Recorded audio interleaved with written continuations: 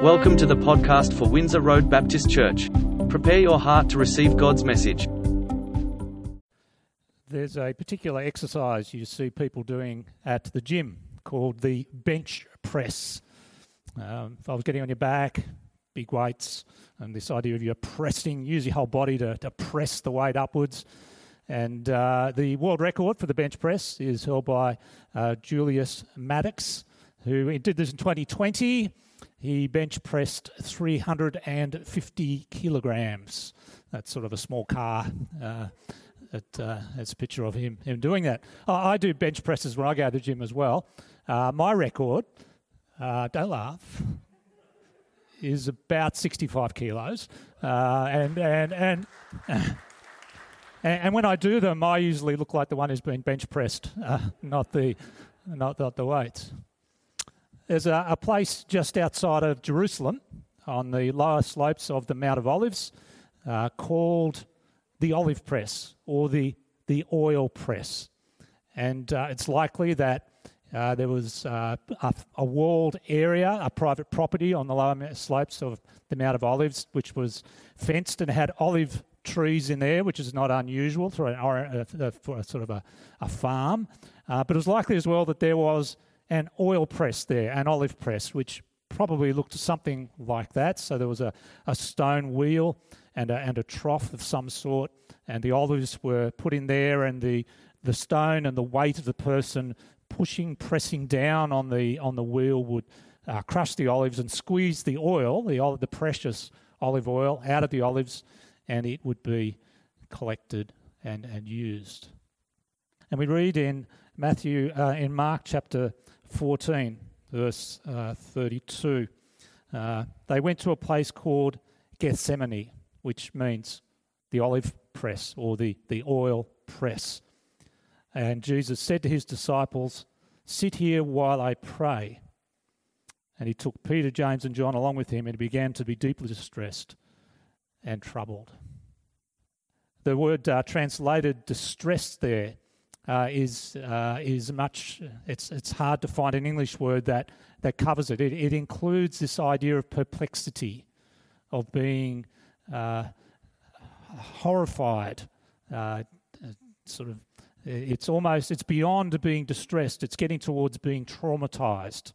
Is what Jesus experienced as he was there. He'd left his outer disciples, so the disciples, the 12, had come with him, and he set them, and then he had grabbed his three closest disciples, Peter, James, and John, and he goes with them further into the olive grove, and he's deeply disturbed and troubled. In verse 34 he says, "My soul is overwhelmed with sorrow to the point of death." And I'm sure we've all been sad at some point in our lives, and Jesus is really sad. In fact, he's so sad he almost feels like it's physical. It's like he's dying as he walks through this olive grove on this night. So the scene is it's after the Last Supper, before his betrayal and his crucifixion. And he says, "My soul is overwhelmed with sorrow to the point of death." And he said to them, "Stay here and keep watch." Verse 35, going a little farther, he fell to the ground and prayed. In those days when you prayed standing. You prayed with your arms up high. And presumably Jesus entered the olive grove intending to pray that way on this desperate night. But he's under so much pressure that he falls to the ground and ends up praying from this prostrate position. Why was Jesus under so much pressure? What was the pressure he was experiencing? Well, there was his impending death was at least part of it. There's this sort of philosophical argument. If you could know when you were going to die, would you like to know it or not? And some people say, yes, I think I would like to die. But the vast majority of people, once they think about it a bit, go, actually, I don't want to know the day and the time of my death, because it will flood backwards into my everyday living. So I'd rather just have it happen all of a sudden. Well, Jesus didn't have that luxury. He knew he was going to die the following day, and he had this incredible struggle. I mean, Jesus is fully human as well as being fully God. And humans, we have in us this survival instinct, this inbuilt instinct that God has put into us, which doesn't allow us to just die easily, but it gives us the fight to resist disease and to get up in the morning and to push on. And Jesus has this instinct of survival that's telling him to run away, just telling him to get out of the garden and go to Bethany. Get out of the garden and go anywhere, and you can get away from this death that is going to come upon you. And Jesus is having this struggle against his sense of survival. But it was not only the fact that he was going to die which was causing this pressure for Jesus, but the way he was going to die. It was pretty sure that he knew he was going to be crucified. And the Romans did many things very well, including coming up with the very best method of torturous death humanly possible. And the excruciation you're probably aware of being nailed to a cross and left exposed, and each breath being an exercise in agony for hours and hours, sometimes days and days. Jesus knew that that's what he was going to face. But the physical crucifixion was really only a metaphor of the spiritual crucifixion that was going to occur when Christ was on the cross. Throughout eternity, the Father and the Son and the Spirit have been united in perfect love towards one another within the Godhead. But at the moment of the crucifixion, that relationship was destroyed. And there was a tearing apart between the Father and the Son and the Spirit that caused Jesus to cry out in agony, my God, why have you forsaken me?" And Jesus knew he was going to die. He knew he was going to be crucified. And he knew he was going to have this rendering of his relationship with his Father on the cross as well. If you reckon bench pressing 60 kilos or 350 kilos is hard, imagine bench pressing the sin of the whole world, because that's what Jesus did on the cross, and he knew what it was going to be like. But what made it even worse was the interpersonal relationships and issues that were going on here as well, because we read in after Jesus prays, he goes back to his disciples in verse 37. He returned to his disciples and found them sleeping. "Simon," he said to Peter, "are you asleep? Couldn't you keep watch for 1 hour? Watch and pray so that you will not fall into temptation. The spirit is willing, but the flesh is weak." Verse 39, once more he went away and prayed the same thing. And when he came back, he again found them sleeping, because their eyes were heavy. They did not know what to say to him. Returning the third time, he said to them, "Are you still sleeping and resting?" And Jesus, in his humanity, desperately wanted the support of his friends. That's why he didn't go off by himself to pray. He took Peter, James, and John with him, hoping that they would sit with him and pray with him and encourage him in this time of pressure. But on top of experiencing the agony of the pressure, he had this agony of betrayal, of weak-spiritedness, of lack of camaraderie as well.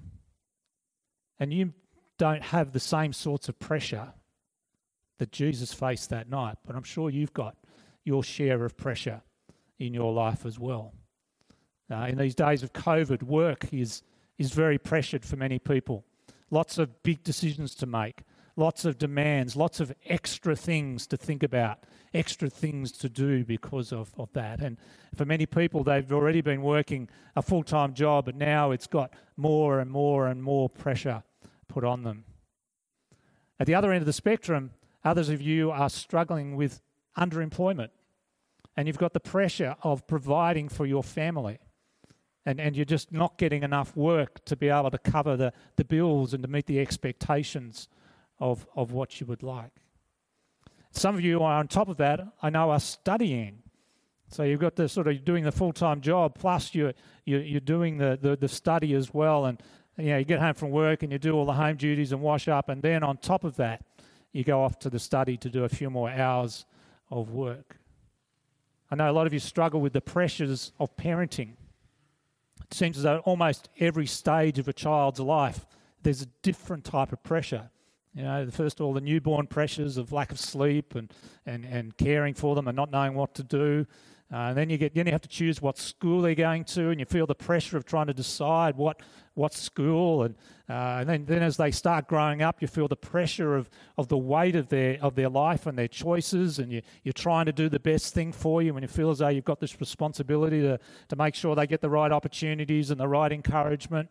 And then they become teenagers, and you get the pressure of the rebellion stage and the difficulties that go along with that, and then right through, it's just one pressure after another. And certainly you don't feel the press that Jesus did in the Garden of Gethsemane. But you have an inkling, don't you, of what pressure is and what it is to live a life under pressure. And I think Jesus gives us many gifts. But one of the gifts he gives us is his prayer that night. We don't know how the disciples found out what that prayer was. Perhaps as they drifted in and out of sleep, they overheard Jesus audibly praying this prayer over and over again.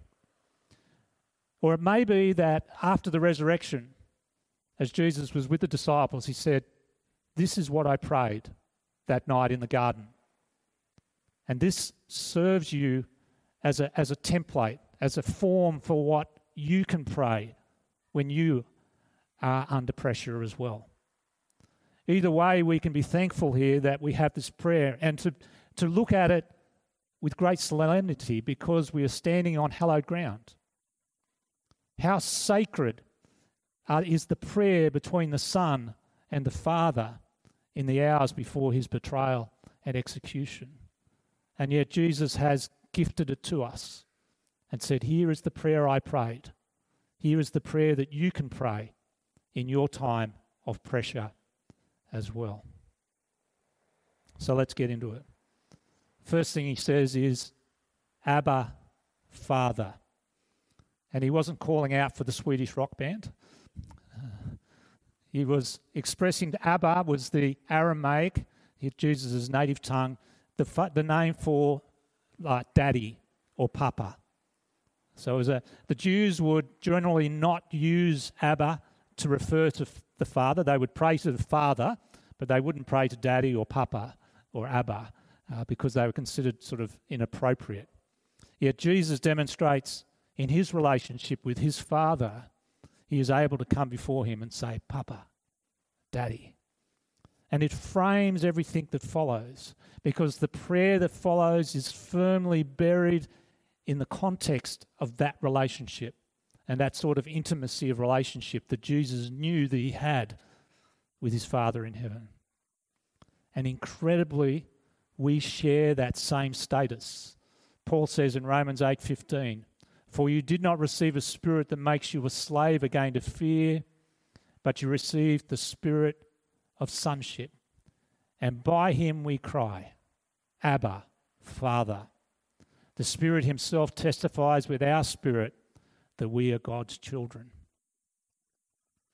And often when we're feeling under pressure, that's the least likely time that we are thinking, "I'm God's children," or "I'm in this sort of intimate, special relationship with the Creator of the universe." But it's that time, Paul says, that the Holy Spirit is at work within us as well, convincing us that we are, in fact, children of God. By adoption, through sacrifice of Christ, all those things. But the Spirit testifies inside of you and means you can come before your God as you pray in those situations of incredible pressure. The first word that should come from your lips is, "Abba, Father." He is the one you speak to. Next thing Jesus says in this precious prayer under pressure is, "Everything is possible for you." And so the second thing we do when we're praying under pressure is to acknowledge that God has the power to deal with the situation. I guess if he didn't, there'd be no point praying. And as Rose shared, we see answered prayer. And sometimes in our pressured situation, we start, Abba, Father, this is what I want. Give me a break at work. Give me the hours I need in order to be able to feed my family. Give me that child. Give me that right decision. Give me that wisdom I need to raise my child. Give me that courage I need in that relationship that's causing so much pressure in my life. We approach our Father in heaven with the expectation and understanding that everything is possible for God. And Jesus here expresses the desire of his humanity. Take this cup from me. This is his heart's desire. This is, God can do anything. Father, Dad, you can do anything. Take this cup from me. Jesus is drawing on a metaphor from the Old Testament about the cup of sin and wrath. And there's this idea that Jesus is going to drink as he goes through his crucifixion and death and resurrection. He's going to drink a cup. And this cup is full of sin. It's full of all of the sin that's occurred in the world, all of the hatred, all of the warfare, all of the atrocities, all of the racism, all of the slander, all of the cruelty, all of the covetousness, all of the jealousy. It's like it's in this cup, the very worst the world has, and Jesus knows he's going to drink this cup. He's going to drink this sin, and it's going to come into him. He's going to absorb it. It's not going to go any further, but he recoils from the horror of the cup of sin. The pure, sinless Son of God is going to take into him all of this yucky stuff, and he recoils from it. But the second dimension to this cup is that it's not just a cup of sin, but it's a cup of God's wrath. Probably most of us in our lives have at some point looked at the sin of the world. We've looked at injustice, we've looked at cruelty, we've looked at racism, we've looked at hatred, and we've wanted to judge it. We've wanted to deal with it. We've wanted to fix it up. We wanted to correct it. Well, as much as we have a small experience of that, that's just a touch of the horror that God feels and the wrath that God feels towards the injustice of this world. And he desires to deal with it. He wants to bring his righteous judgment upon sin. But it's a horrible thing to behold when it's released. And Jesus, as he looks into the cup, sees the wrath of God against sin. And he's going to drink that as well. He's going to absorb the wrath of God, the righteous indignation of God towards sinfulness into his own body. And it's a horrifying, horrible thing that Jesus looks at. And his humanity cries out, Dad, if there's any other way that we can save the world apart from me having to drink this cup, can we opt for that? Can we do this without me having to go to the cross? Can we do this without the horror? And that invites us, when we come before God in our prayers, in our time of pressure, to be honest with God. You've only got to look at the Psalms to see how we are encouraged to be honest with God. Just look at Psalm 13. How long, O Lord, will you forget forever? How long will you hide your face from me? How long must I wrestle with my thoughts and day after day have sorrow in my heart? How long will my enemy triumph over me? Can you see the honesty there? The psalmist is not afraid of sort of offending God in any way by being honest. In fact, the very prayer that Jesus says here, when he says, my soul is distressed my soul is overwhelmed with sorrow to the point of death, comes from Psalm 42. It's word for word. Jesus picks up the honesty in that psalm and is honest with God. And when we pray to God, when we're under this extreme pressure, he wants us to be honest. He sees what's going on in our lives. He knows what it is. We might as well just say the way it is. He's big enough to handle it. He loves you enough to handle it. But then Jesus comes to the crux of this prayer. This is the essential part of the prayer that Jesus prays. And it's prayed within the context of this father-son relationship. It's prayed within the context of his honesty. It's prayed within the context of realizing that God can do anything. And it is simply, yet not what I will, but you will. It's a place of submission. It's a place of recognizing that even if I ask you to give me more hours at work, you might not. Even if I ask you to sort out that pressure, that relationship issue, God may not. Even if you ask for relief for the pressure with children, an easing of the responsibility and the burden you bear for them, or your prayer that they will stay on the straight and narrow and not form bad friendships, yet not my will, but your will. It's a hard truth, isn't it? That's one of the hardest things we wrestle with in our Christianity, that even though God loves us so deeply, sometimes he doesn't give us what we want. And we've got to be comfortable with that. In some sections of the church, there is this idea of name it and claim it.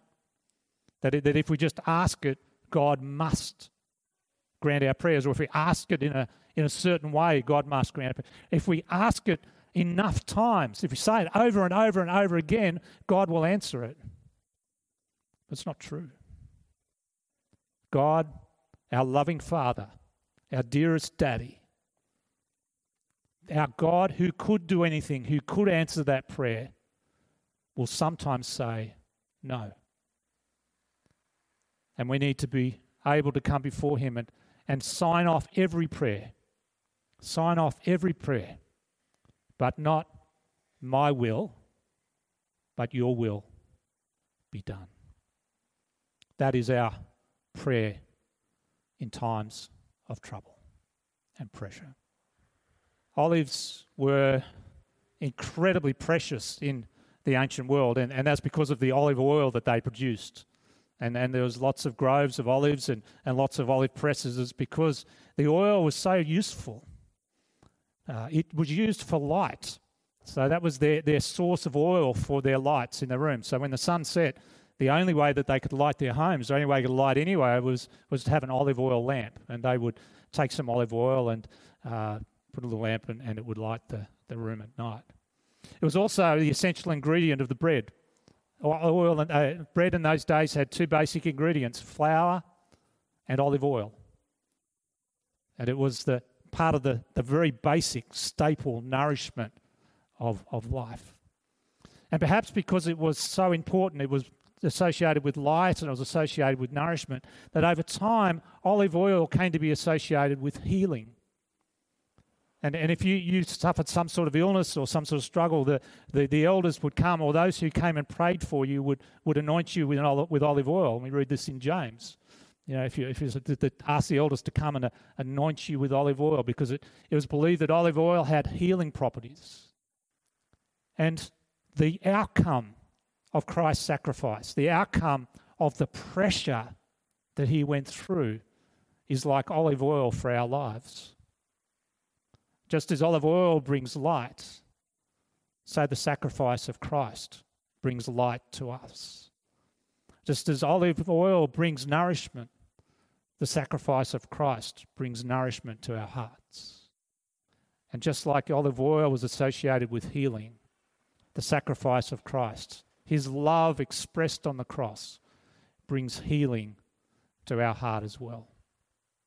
We're going to sing a song in a minute, and if you would like, and this is not an expectation that everybody would do this by any extreme measure, but we've got some olive oil out the front here, and Pastor Mark is going to be out the front here. And if you're in that situation where you're in the press at the moment, and you're feeling the pressure in some area of your life, whether it's at work or at home or in relationships or somewhere else, and you would like to receive some of the light and the nourishment and the healing of God this morning, you might like to just come down the front, and Mark's just going to just put the cross, an olive oil cross, on your forehead.